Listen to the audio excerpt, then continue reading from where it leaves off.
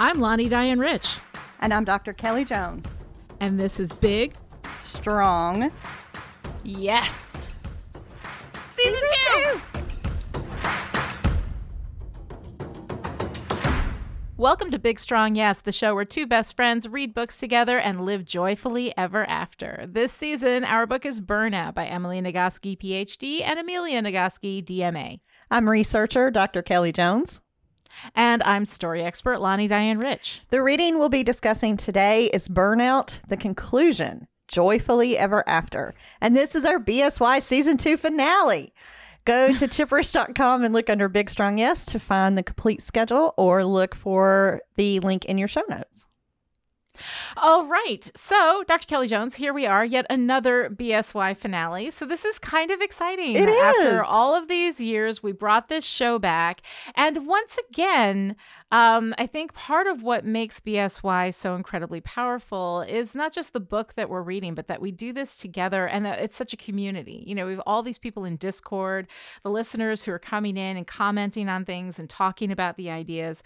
And I think that makes it so incredibly valuable. And that's why I love doing this show.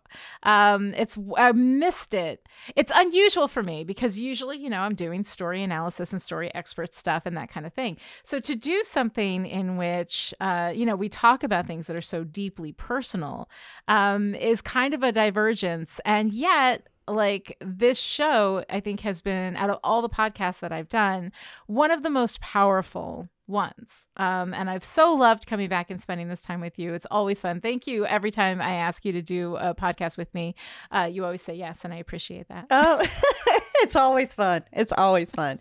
BSY is I don't. It's really special. I mean, it's just. It is. It really is. And I love deep diving into the books with you because it's always about more than the books, right? I mean, the joke is this is a podcast about books. It's, you know, it's a little bit about the books. Yeah. It's kind of a podcast about books, but mostly it really is just about you and me talking through these ideas. Like, it just kind of heading into these ideas, looking at them critically, and then talking through them. And that has been so incredibly valuable to me in a million ways. And it's very funny how, you know, there are these resonances between what we did in the first run of BSY and what we've done here, which I think is really, really fun. I've had a really good time. But let's go ahead and start this week's discussion with our homework. So I'm going to let you go first on this one because of how I didn't do my homework. Did you do your homework? I love how you don't do your homework for the finale. Like, that feels like such a rebellion. Like, so on brand for me. So yes, on absolutely. brand. It's so on brand. So our homework was gratitude journaling. And part of that is easy, right? The people I'm most grateful for are always on the top of my heart. You know, Noelle, you, my son, Patty and Jen, Clay, Susan, Bonnie, and Jennifer. Like, E.E. Cummings was right. I carry your heart in my heart. You know, and I felt that way. I think it's really interesting how BSY enabled that for you and me. Yeah. Like, we always would have been friends, but it's very different, you know. And when I say I carry your heart in my heart, like, it's not a metaphor, you know, it's there and it's lovely. And, you know, for these people, like my 1-inch square, this is the 1-inch square, you know, in my heart. I'm grateful that these people exist. You know, that they are who they are and that they're in my life and that they're in my heart. Like, I don't struggle with gratitude in that way. It is pretty much top of mind for me all the time. But gratitude for how things happen, that was tougher to rumble with. So first, for our finale, like, define your goddamn terms. What is gratitude? So when you ask Google this question, the results are kind of hilarious. So the top results are quotes about gratitude. Sure. Which is great. Then I went to the Stanford Encyclopedia of Philosophy. It's like the Plato database. And it was this they have equations in there for gratitude and like R equals this and I, like, and oh my God. Okay. Pardon my gendered language, but a fucking man did that, right? Yes. It's all built on the work of dead white men. It was so funny. And it's written in such like high level academic speak that I was howling. I mean, cracking up by the time I got to the end of this. It was, the ethics of gratitude and the yada, yada, yada. And I was like, okay, that's enough of that. Right. And so in reading different people's perspectives of what it is, there are several organizations devoted to gratitude practice and to sharing the words. But the definition that I finally came down to that works for me is gratitude as gratefulness, as an appreciation of goodness. So that is receiving and giving intentional care, presence, synchronicity, magic. Like gratitude means there is goodness in the world, in other people, and in me. And I like that, like the frame of mind. It's so easy to slip into the be grateful for what you have, which while that is important, sounds like voices scolding me as a child in my head. So gratefulness, gratitude as goodness in the world, appreciation for goodness works for me a lot better. And the journaling piece of it, I find helpful because it requires mindfulness in the moment, but also in memory. So if you're reflecting back on or reminding yourself, then you are remembering, like you are remembering again this gratitude, and it is an emotional experience. So, I was really curious about this because when I want to intentionally shift my mood, because sometimes I get real pissed off and grumpy, there are videos that help, right? Yeah. So, most of them are musical or they're funny or like a quick clip of Cameron Esposito or Hannah Gatsby or Tom Holland dancing to Umbrella. And like, it's not a cure-all, but it does lift my mood. And I struggled a little bit. I kind of scoffed at the idea of gratitude journaling doing this, but it actually does. So then I tried to take that and apply it to the way things happen. And then I was like, am I grateful for my insomnia? Hell no. But there are times when someone I love needed care in the middle of the night and I was awake. Once when I was a teenager, our big potbelly stove in the living room overheated and was glowing red like lava and like, oh my God, pulsing in it. I mean, it was unbelievable. It was very close to exploding. But I was awake and I caught it and like we were able to prevent that. So I'm like, okay, am I grateful for insomnia? No. Can I pull at least one positive thing out of that experience? Yes. Am I grateful for my broken arm and my body pain? Absolutely not. Is there any goodness in that experience? I don't know yet, but I think that's a question worth pursuing. You know, am I grateful that I became a single parent on my 21st birthday and struggled like hell, and experienced more loneliness and disappointment than I can express? Sometimes, yeah. Sometimes, yes, because of how that shaped me. So like I don't want to Pollyanna, this shit to death, but I think gratitude as an intentional practice, like when you are specifically focusing on that, really does help.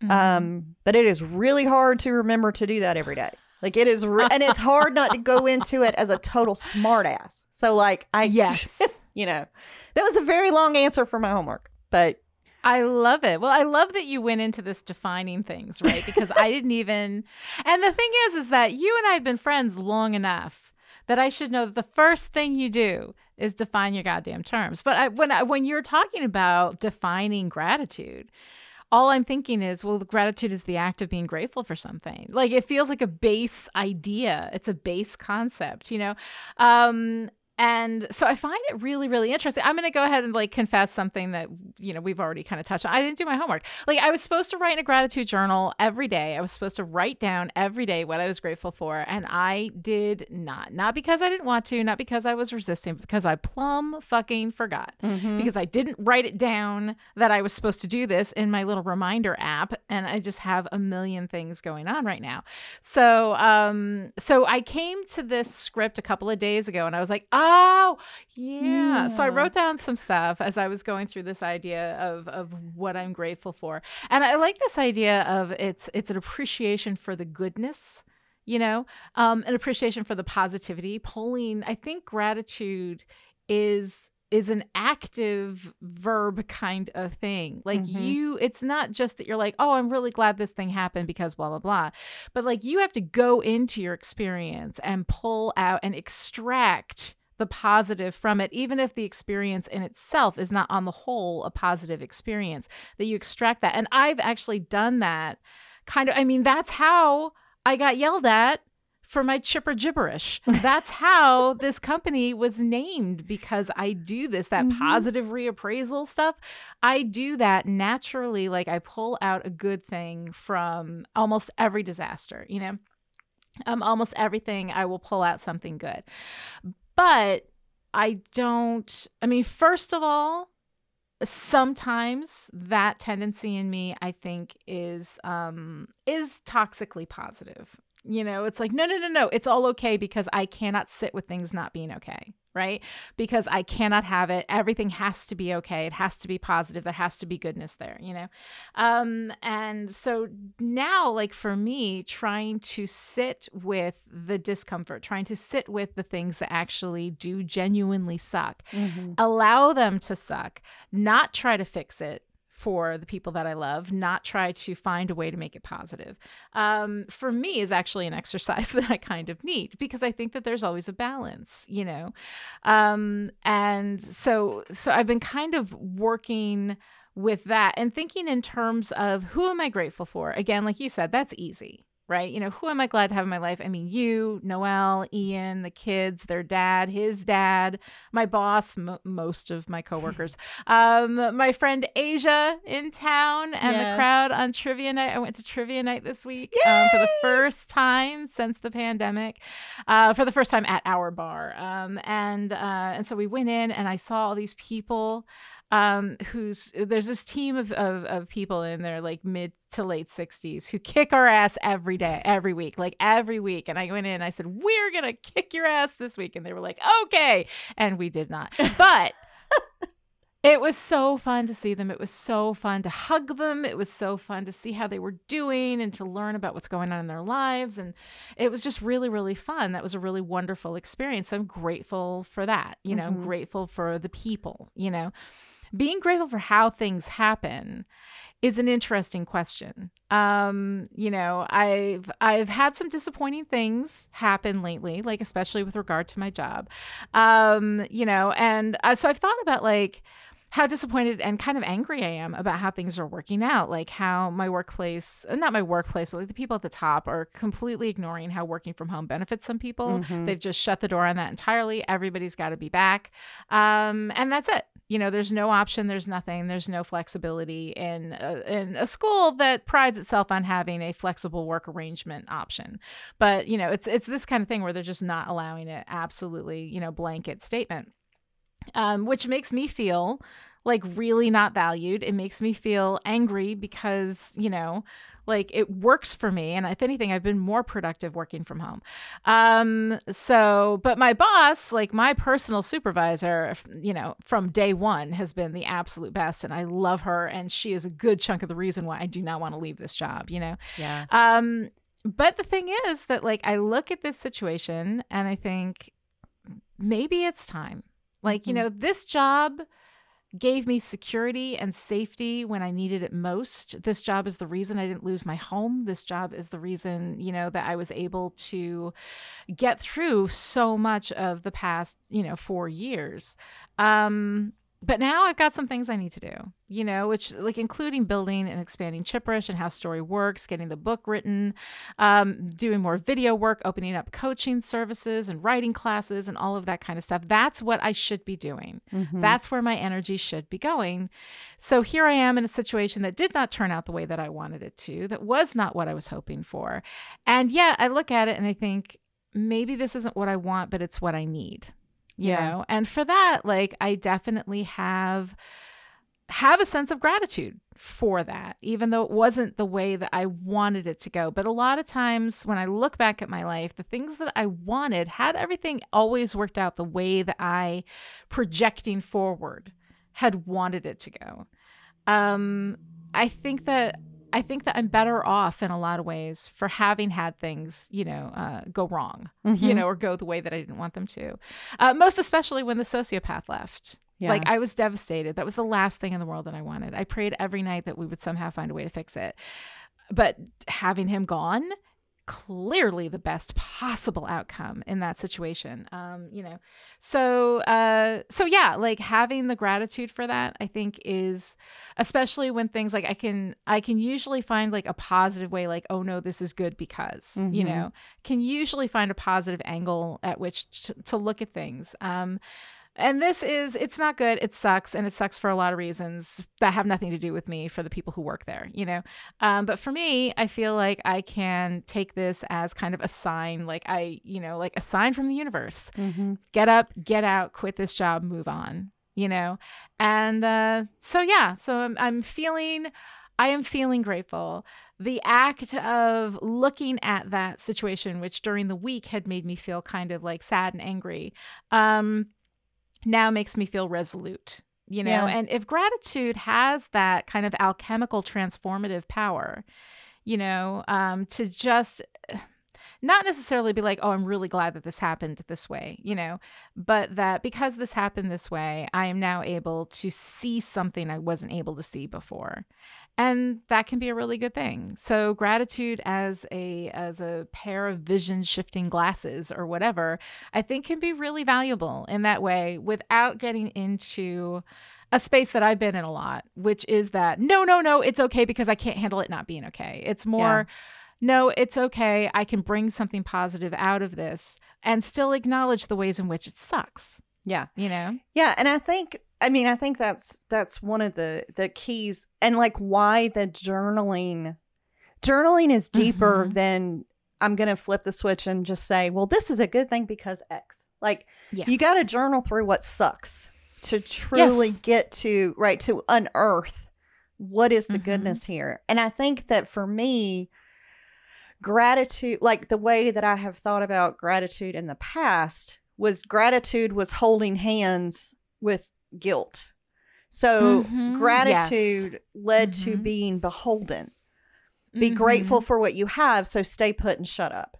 Be grateful for what you have, so don't quit that job that was so good to you. Just stay there forever because you should be grateful and sit back and stay still and shut up. So intentionally breaking gratitude as a vehicle to enable guilt, I think requires intentional mindfulness, but that skill set is incredibly helpful for me. So like these two things can be true. I am grateful for something that happened in this way or at this time. That does not mean I have to do X. So like that's a new way of thinking for me that has been really helpful too. Yeah, so I do find that really helpful, but I think that that's the thing, is that in order to do gratitude properly or in a way that is truly, truly helpful, it has to go past that surface level of, I'm going to decide that I'm grateful for this. Like I got hit in the face, by my husband, but I'm really grateful that I didn't bruise too bad. It's like that kind of thing. Like you have to acknowledge that it's that what is not okay is not okay. And it is okay for those things to be not okay. Yeah. But you can also take a look at it from a deeper level and see something in there that you can pull out that is positive and that works for you and that helps you use whatever even that shitty thing is as a launching pad into another space, So I find that really interesting. Gratitude, and I think this is my resistance to gratitude journals, because let's face it, yes, I did forget, but also I didn't write it down to remind myself, which is something that I do with the things that I want to make sure I don't forget to do, right? Mm-hmm. You know, if I want to make sure I don't forget to do something, I write that shit down, and I did not with this, because gratitude journals sound really twee to me. They have that hashtag humble and blessed kind of thing, you know, going on. And I don't, you know, it's the sign from Hobby Lobby that says, in this house, we practice gratitude, you know, live, love, learn, you know, all of that kind of stuff. Feels very twee and very surface level, and I think that there is a way to build into, to look at gratitude in a way that is deeper than that surface, I'm gonna smile no matter what, like that kind of thing. You know, to have a complex gratitude, I think is really where you want to go with that. And when I look at gratitude journals, it feels very surface and very twee, but I think that this, even done last minute, forgot to do it every day, forgot to, like, even that, it's given me something really valuable to think about in terms of acknowledging and digging for what it is that I'm grateful for. Yeah, me too. And I think, like, moving into kind of the reflections, because I stayed pretty much on this topic, there's a difference between performative gratitude and, like, down in the dirt. Gratitude. You know? Dirty gratitude, like a dirty martini, right? Yeah. Like, I like my gratitude like I like my baptism, like a little bit muddy is what I'm saying. And, like, I think that there's real power in that, where a performative gratitude, you know, hashtag live, laugh, love. I can't say any of those things without making that sound. It's completely involuntary. Yeah. And anyone who loves that, like, my apologies. Right. You know, but I think that there is something to nitty gritty gratitude journaling that is very different than this kind of prettied up, polite, right? This ain't big, strong cotillion. Once again, like, I think that a certain amount of dirtiness is required to get down to it. I love it. Yeah. So, you know, but I've been thinking about, okay, so joy and gratitude are big things. And they require intention. Usually, if I am not experiencing them hardcore in the moment, right? How do I draw a sacred circle around joy and gratitude? Because here's the thing, like what you were just saying, I never, ever, ever have to remind myself to feel stressed out. I have never once had to put that on a to-do list. I never forget to be burned out. I don't have to be reminded to be exhausted. Like, if that was the habit tracker, I would be like perfection. Like, every freaking square would be colored in. Like, no, like, it would just be a thing. But calling joy and gratitude back to me intentionally, focusing on that when it feels like my entire body is made of exhaustion, stress, and burnout. Like, that shit is hard. But it is a practice I want to develop because I want to cultivate peace within myself. Yeah. And so I've been thinking a lot about, you know, burnout. Like, this is the conclusion of this book. And I think for me, the opposite of burnout is not self-care. The opposite of burnout is peace. And self-care is a vehicle for peace. Right. But the shift that I want to make is away from my primary state of being as burnout to my primary state of being as one of peace, knowing that they will, you know, there will be days of burnout.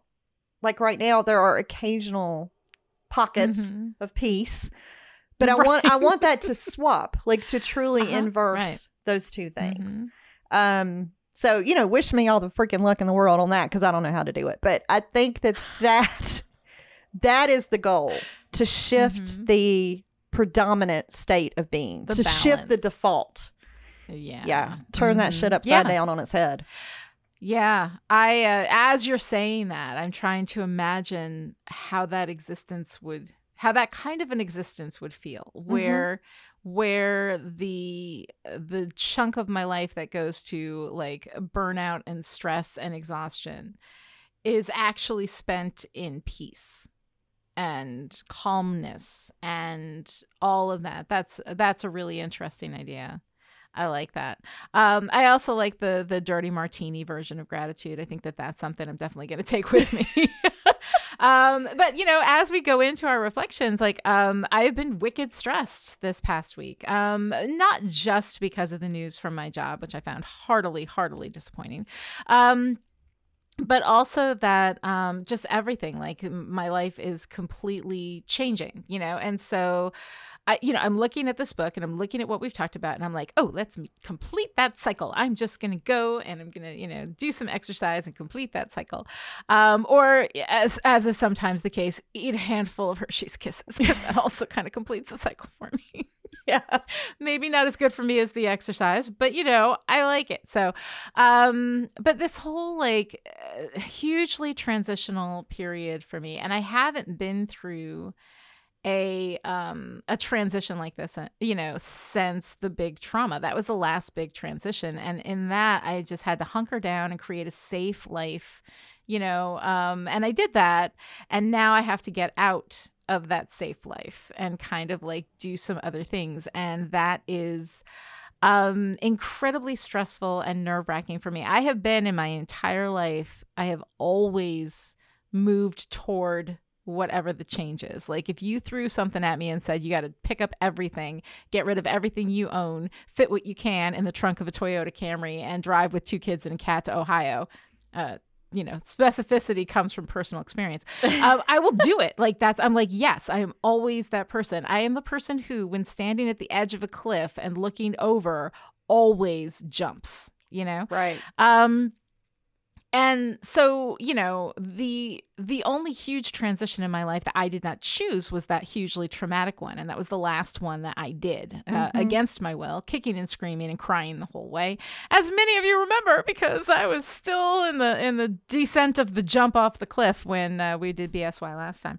But the thing is, like, now I am choosing the cliff. I am choosing the jump. I am choosing the fall and how I fall, I remember you talking in BSY 1, season 1, about learning how to fall, right? Yeah. And I feel like I know how to do that. Like, even though I don't feel like this huge transition is going to be a fall in the sense of your whole life falls apart and whatever, but just that, like, I can jump off this cliff and I know I'm going to land. I know I'm going to be okay. So I think that there's, I guess the reflection that I came to is that I think that there's a space for honoring who you are when it comes to this stuff. It's not just complete the cycle or engage in positive reappraisal or whatever, it's doing those things in ways that are genuine to you, that honor who you are, that take into account the way that you function and your complexity, that are dirtied up for you, your specific alchemical, dirt that you need to bring into it. And for me, that's jumping off the cliff, a thing that a lot of people would not willingly do, but I do all the time because that's how I live my life. That is something that that inspires me and gets me going. I like building up from nothing. When I have something, the first thing I want to do is get rid of it and move on to the next thing. So, so that's the thing that I'm working on now. And I feel like wherever I land, I'm going to be okay, and getting ready to claim my full self again, everything that I was before, and come full circle around to that, but with an appreciation of it, is I think where I'm going now. Yeah. Well, no, and that's where I am. Yeah, and I love this. And when we get to our favorite part section, I have thoughts about BSY 1 versus 2. But for now, so, I learned a lot about towering from you, and from your book, The Fortune Quilt. And that was one of the things that got me interested in tarot. But what is so interesting is like if we picked a tarot card to represent season 1 of BSY, Yeah. it would have been the Tower. Like there's no question, absolutely. right? Mm-hmm. But the card that comes immediately after the Tower is the Star, which is my favorite tarot card. And when I think about you and the healing and the transitions that you have made, that's what it feels like. So, and like there is a huge difference between, you know, you're sitting up in your tower, you're minding your own business, you're watching Netflix, and bam, like the whole fucking thing falls down. To, you know, you're standing at the top of that tower and looking down and out, and you're like, yeah, I got me a rope and a parachute. I'm gone. So like exactly, crumbling versus jumping, you know, they're two very different they're two very different experiences.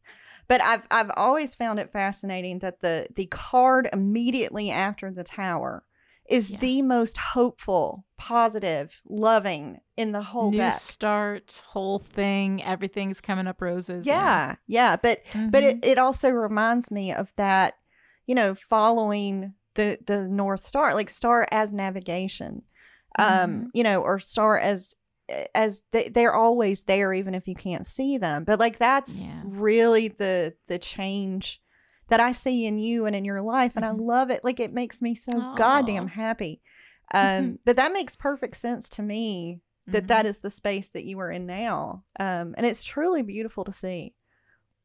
Well, it's, you know, standing on top of the tower and choosing to fall, choosing to jump, getting that parachute ready. Yep. You know, it's empowering, you know, to choose, like, I built this and it served me well while I needed it, and now I need to move on to something else, you know.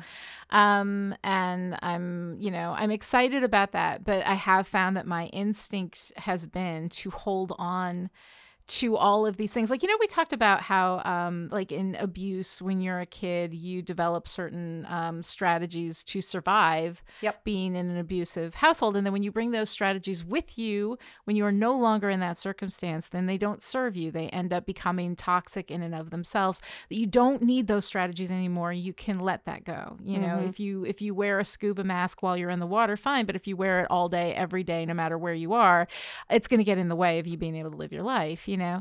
And like I felt that need to hold on to as much of the safety and security that I built during this time, when I don't think that I need that kind of safety and security anymore, that I will bring my safety and security with me, you know, in other ways. So yeah, this is, it's interesting. And, you know, and the idea of the star coming after the tower, I hadn't really thought about it in that context, but yeah, that makes sense. So yeah, crazy. Yeah. Crazy 4 years. Baby. Yeah. But this is the Burnout finale. We had, it's funny because, you know, we put all this stuff together, and then I thought there was like a whole chapter here at the end, but it was like two pages. I know. But still, we have so many notes and so many things to talk about that I think are going to be really interesting. But how did you feel about the joyfully ever after, I almost said confusion, which kind of tips my hand as to how I felt about it, but the conclusion. So I was a little surprised, but there's something in here that I love so much that it overwrites my, you know, confusion. But they, you know, they said it turns out that we didn't write a book about happiness, but there's a different word that appears in every chapter, joy. And my first response was, does it though? And like, I really wanted to go through every single chapter and find the word joy. Oh, you know they did their homework before they wrote that sentence. But like I just really want to double check, and then I want to count. So like I want a word count for how many times joy appears in the book. Because joy and the Bikini Industrial Complex, I don't think are compatible. And I was just like, really? Okay. Really? Like, let's go through and code this text. Because that's a big statement to make. But the chapter on meaning and the chapter on connection, I do feel aligns with the idea of joy. And I remembered us talking about joy in season 1 of BSY, and that was really fun. But what I really liked, they said that the stepping stone to joy is feeling like you are enough, and feeling not enough is a form of loneliness. We need other people to tell us that we are enough, not because we don't know it already, but because the act of hearing it from someone else and equally taking the time to remind someone else that they're enough is part of what makes us feel we're enough. We give and receive, and we are made whole. Mm-hmm. And I think this is the same level of like, yeah, but make it, nitty gritty and dirty. Because performative, you are enough, is very different than showing up when things are hard and messy and broken. Mm-hmm. But I think it is as important to give that as it is to be open to receiving it. And I really like that. And I like that their idea that, this is not neediness. Like, this is part of being human. And I like that wanting it is as normal as your own need to assure the people you love that they can trust themselves, that they can be as tender and compassionate with themselves as you would be with them. And tender is the word that it just like split, like it was this huge thing, because tenderness is so different for me than self-care or compassion. Tenderness is magic. Tenderness is the ultimate experience of what it means to be human. Like that's as good as it gets. And I realized it's a word I hardly ever use and I hardly ever hear, and that is really where I want to focus, both in giving and receiving to self and others, is this idea of tenderness. It's a huge concept. I want like a whole book on what it means and how it's different than these other words. But they close this conclusion with the statement, your joy matters. Please tell everyone you know. Your joy matters. I'm like, hell yeah, I will carry that. I love it. I'm like, I can forgive everything else because that is that good. I love it. Well, I love that you ended on such a positive note with the book that has been at times a little bit challenging. I was a little more challenged by this conclusion, I think, than you were. I really love the way that you defined, because you did in episode 13, season 1, BSY, Big Sloppy Wet Kiss, you defined your terms. And you said happiness is external, future-oriented, transitory. It's wonderful in the moment, but it's like smoke, it doesn't last. Joy is internal, consistent, not dependent on others, our essence, our soul. We always have access to it, and other emotions are felt on top of it. That's why we can grieve and still know joy. Joy is the love of life and the love of being connected to life. It is a state of mind or a state of being, like contentment or hope, whereas happiness is essentially transitory in the moment, And I love that. And I still go back to that. I still see that as being the really good definition of happiness versus joy, And I think that they quoted Brittany Cooper, who I quite like, and she kind of says the same thing. Happiness is predicated on happenings, on what's occurring, on whether your life is going right and whether all is well. Joy arises from an internal clarity about our purpose. So I like that. I think that harmonizes really well with the way that you had expressed it in season 1 of BSY. But here's the thing, like I get to a certain point where they say something, I'm like, yeah, no, dude, on board, got it. And then it feels like they contradict that idea, So later they say, as we considered what it means to live not quote unquote happily ever after, but joyfully ever after, we realized one last heretical truth. It doesn't come from within. It comes from connection with fellow givers. The stepping stone to joy is feeling like you are enough, and feeling not enough is a form of loneliness.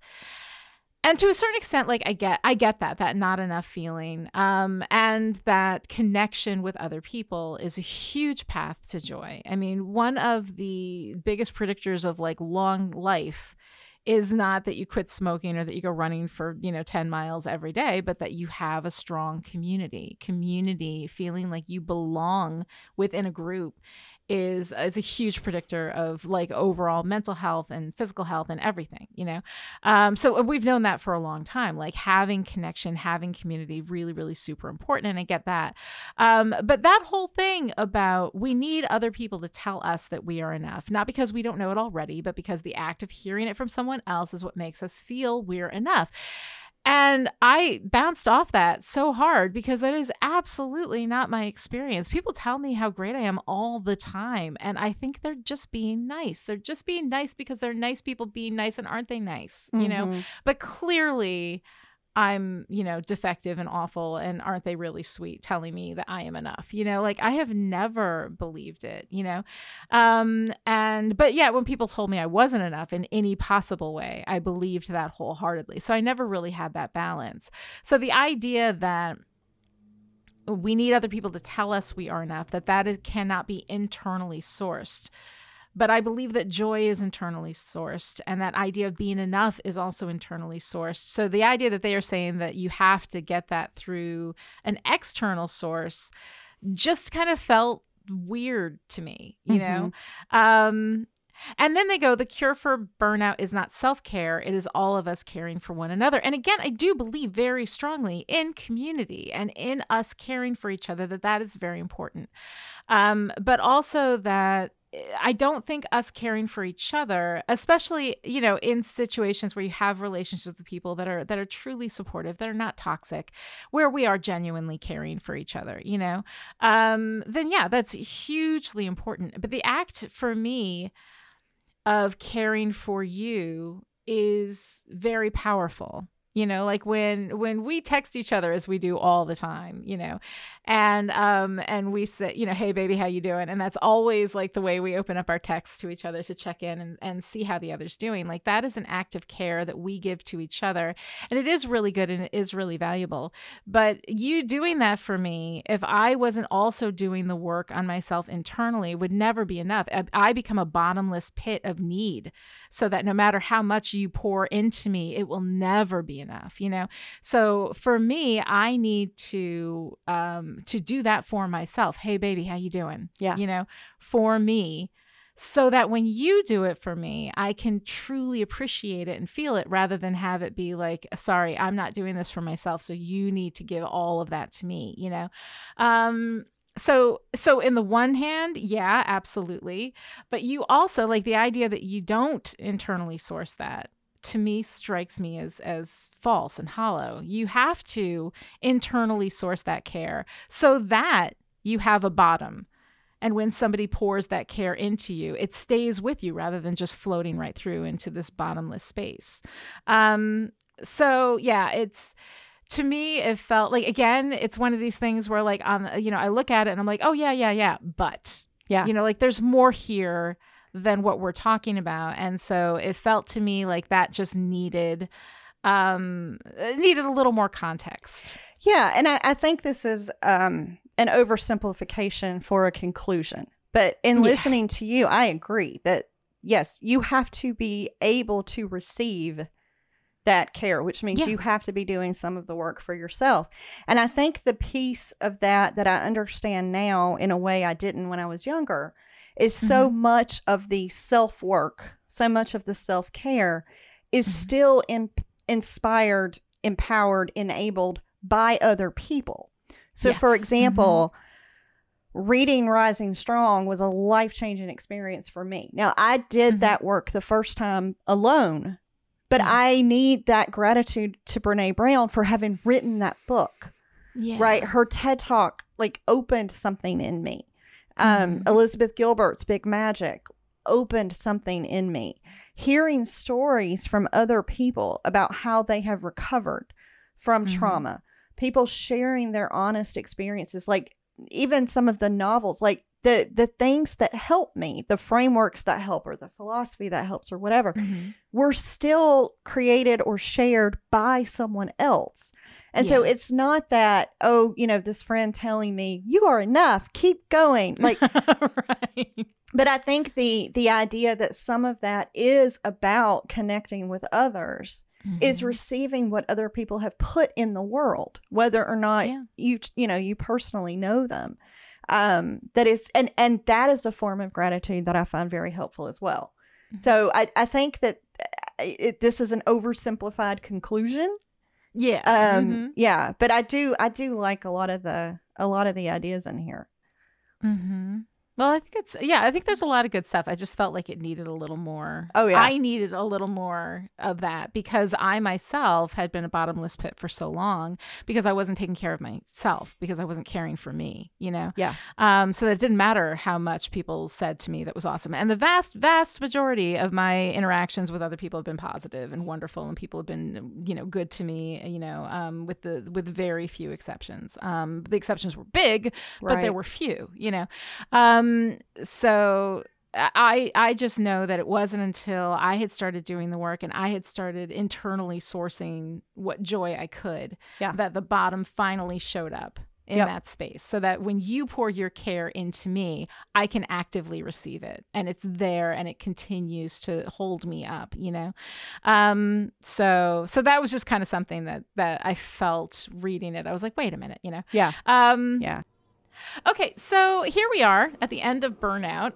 What is your overall response to the book itself, to the whole experience of reading Burnout? So, you know, at big picture, Burnout has been a great catalyst for rumbling with some things I don't normally rumble with, like not on purpose anyway.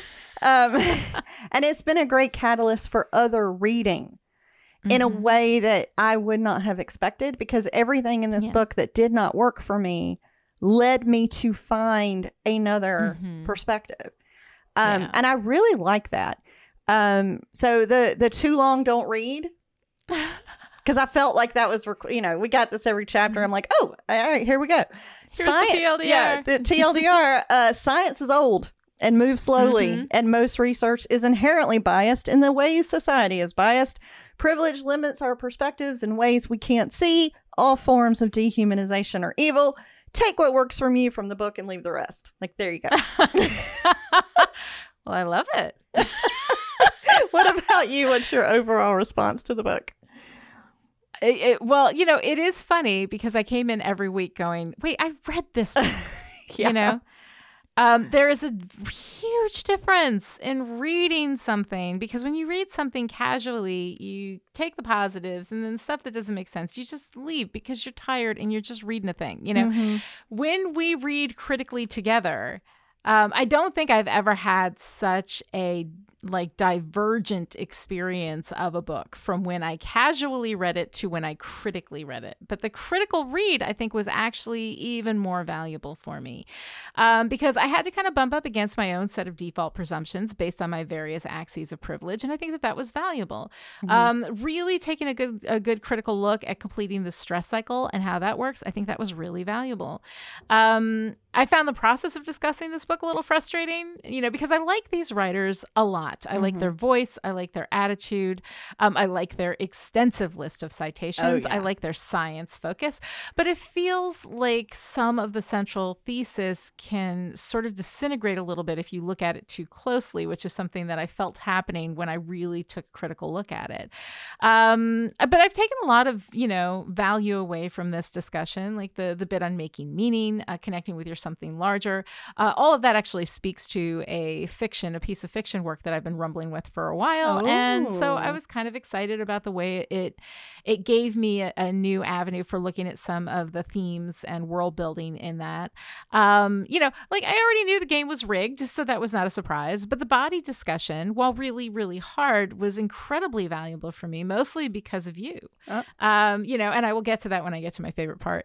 I unfortunately was not present for the connection chapter, but the discussion of when you were little, who held you when you cried, hit me like a ton of bricks. Yeah. Noelle's discussion of the shared movement between people who are incarcerated and people who are far away from them was so incredibly touching, and I loved that. And I also love, you know, a little meta that the chapter on connection was done by my two best friends to support me while I buried my mother. Like, that was really meaningful to me. And I kind of love that it was the chapter on connection that I got to step back and watch two of the people to to whom I am most deeply connected have that discussion. Yeah. So that was, there was a lot of really great stuff in the process of looking at this book, both things that were valuable in the thesis of the book itself and things that were valuable that came from the experience of talking about it and reading it critically, which I think is also another level of value that comes from these discussions. Yeah, me too. Yeah, but the connection chapter, like that is my working definition of magic. Like it was so beautiful and such a great way for, Noelle and I to be able to express love for you. And the timing of that and Mother's Day week. I'm like, yeah, this is what I'm talking about, with the magic of the universe. Like it was just beautiful. Yeah. What was your big idea or your aha moment from the conclusion? I mean, honestly, like it was you from season 1, revisiting this idea of happiness from external things and events. Joy is internal. And also kind of really thinking about how is my internal joy sourced? Like what are the sources of that joy, that meaning, that something larger that comes from me? And how do I keep that motor running? I think actually I've got a fairly good sense of those joys that are internally sourced, a fairly good sense of where my meaning in my life and my work is, and how to keep that motor running. But I think that there are times where that joy gets a little bit, thin on the ground. There are times where everything else, especially when you're talking about the balance, like I think when you're talking about the balance between peace and then burnout and stress and exhaustion, like the peace is where that joy sits. And if you don't have enough daylight for that sense of peace, your joy gets kind of crunched in that, so opening up that space for peace opens up more space for the joy, and for you to fully experience it. So that to me was kind of the aha moment that I was thinking about while, going through this week's material. How about you? I really like the idea of assuring the people you love that they can trust themselves, that they can be as tender and compassionate with themselves as you would be with them. Yeah. And the word tenderness, like I'd love it anyway. I think that is a better framework for me than self-care. I like How can you respond to yourself right now with tenderness? Self-care, for all of its good stuff, still sounds like an item on my to-do list. Yeah. But tenderness as the way of doing those things. If I do something, if I make you a cup of tea and bring it to you and put a washcloth on your head, I am caring for you. But if I do that with tenderness, that is a different intent and experience. And I keep coming back to this idea from Bell Hooks about modeling love in action. When she said we are born able to receive care. And I think that every good example we give to ourselves and to others is valuable, because so much of what I have learned about love in action and about tenderness, for myself and for other people, I have learned later in life by watching people do it, receiving it and watching them do it for themselves and for each other. And like, I'm a huge believer in making our thinking visible because it helps everyone learn. And I think the same is true for gratitude, self-care, and tenderness. Like, we share our stories to express what it means to be human. And I think we should share the ways that we are tender with ourselves and others, like that awe and appreciation of gratitude as a celebration of that shared humanity, which comes to me about this, this final statement, your joy matters. Yeah. Your joy, Lonnie, for me as someone who loves you, matters. And I just think that that's beautiful. That's really nice. Yeah. That's really nice. All right. So that moves us into the strong challenge. What did you resist? I mean, this was a fairly short, reading. So how challenged? I mean, clearly we already know what I was challenged with because I couldn't make it all make sense to me the way they were presenting it. But what about you? What did you feel challenged by? See, I'm an academic. I can take one word and run with it. Like, this is not fun. I can be challenged by a sentence. It doesn't take much. But the Brittany Cooper quote that said, joy arises from an internal clarity about our purpose. I was like, okay, wait, Because internal clarity is joy and external happenings as happiness. That makes sense to me. But I really pushed back on the idea of joy arising as an internal clarity about our purpose. Because what does that say? Without a purpose, we're meaningless, worthless, incapable of joy? I don't think so.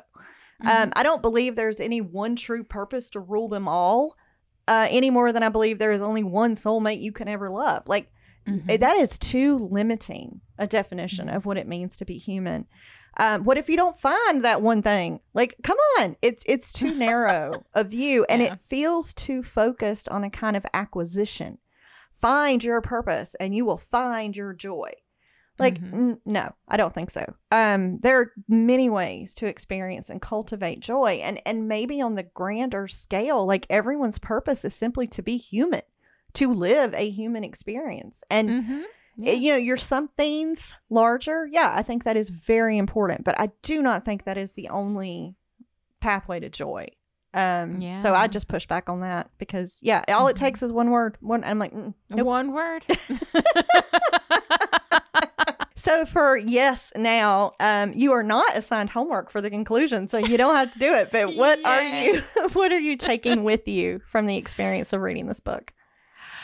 You know, I've been thinking about making space for my own burnout. This book is aimed at like curing the problem, which is kind of a default approach, right? The idea of self-help is let's take what's broken and fix it, cure the problem, fix the problem, forget the problem, move on, right? And that is the whole plan. But I was thinking about like, what if we made a space to honor the problem? You know, like I'm burned out for good goddamn reasons, as are we all, you know. I burn out because I'm trying to do too much. I'm expected to do too much, or expect from myself to do too much, either, you know, from me or from society, to just do more than I have the energy to do at the moment. And what I want to do is learn to live within my energy boundaries, you know, learn what saps my energy, learn what feeds my energy, and try to figure out how I can build a life that keeps my battery in the green, you know? And I think there's an opportunity to honor the burnout rather than treat burnout like some kind of failure, some kind of problem that we need to fix, that you're burnt out for a reason, and understanding that reason, honoring that reason, and finding a way to look at it not as a failure or a problem, but a signal, but a communication, you know, that something needs to be addressed, be looked at, and be held, maybe be held with tenderness, maybe for a little bit, and maybe that'd help. So your burnout is a natural response to a life that maybe asks too much of you and maybe gives too little. And when you burn out, when you're fucking exhausted, when your body breaks, when you want to cry, when you just fucking cannot, maybe the first response shouldn't be to fix it. Maybe the first response should be to sit with it and allow it, which is something I, capital S, struggle with. Like allowing myself the time and like, you know, I mean, I think I've talked here about how like when my body is in pain, instead of addressing it, I will insist that my body is wrong for being in pain, and I will do whatever created the pain just harder until, you know, and make it so much worse, you know? And I need to allow myself to experience and honor my own burnout rather than rush to fix it. Some things need to be honored and addressed, and maybe some things can't be fixed. Maybe they shouldn't be fixed, acknowledged and addressed, but the burnout response is a good response. It keeps us from killing ourselves.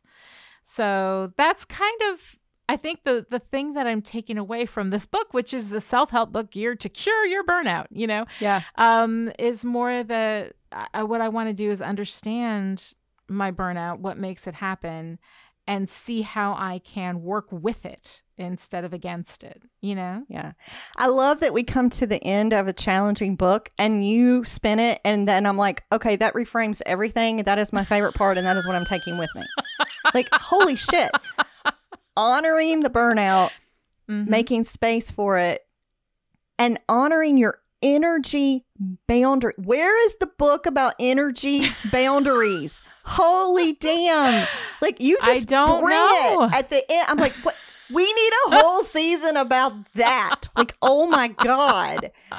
Oh my God. Yeah, that just amazes me. Because I just had made it like a short list of like the stuff that's easy to remember, you know, like complete the cycle. You have to do something.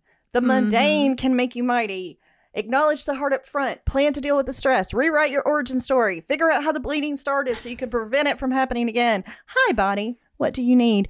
Honor and process your rage. If you make only one change in your life after reading this book, let it be getting more sleep. Healing hurts and the old strategies for managing old pain don't work. Your joy matters. And then you come in and you're like, yeah, let's reframe what burnout means and why it's there and like completely change it and like work with it. And I'm like, holy fuck. Thank you for rewriting the entire book for me. That's great.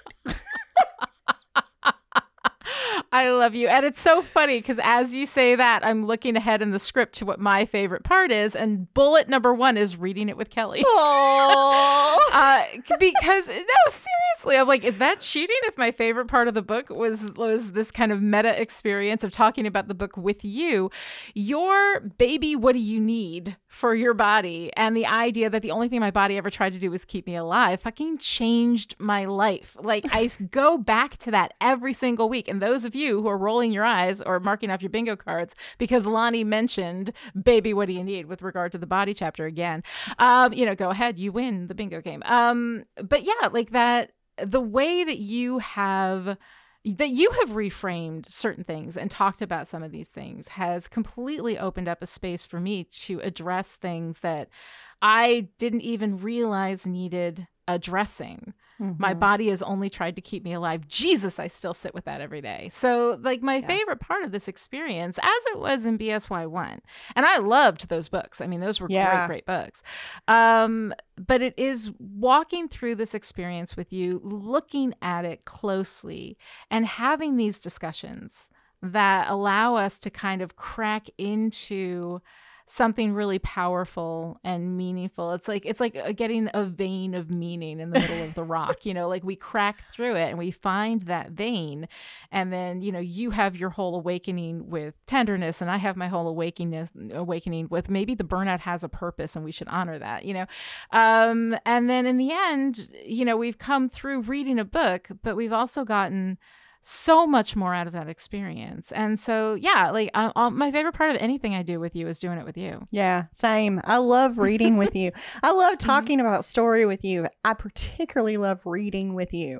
And I think part of that is going into a text with a story expert, period, just because you read deeply. And like that is a attribute of a person that I deeply love is like, you want to get in it. Like, let's read deeply. Yeah. Like, oh my God, it's just one of my favorite things. And I love doing that with you. And I love it because our perspectives are so different that you bring up things I would not have thought about. And then you just reframe. Like, thank you for rewriting the book in 2 minutes, giving me an entire different way to think about, I need to go and redo every season episode now for season 2 because holy shit, this is a whole different thing. And you do that so easily. Like you just put something in your notes.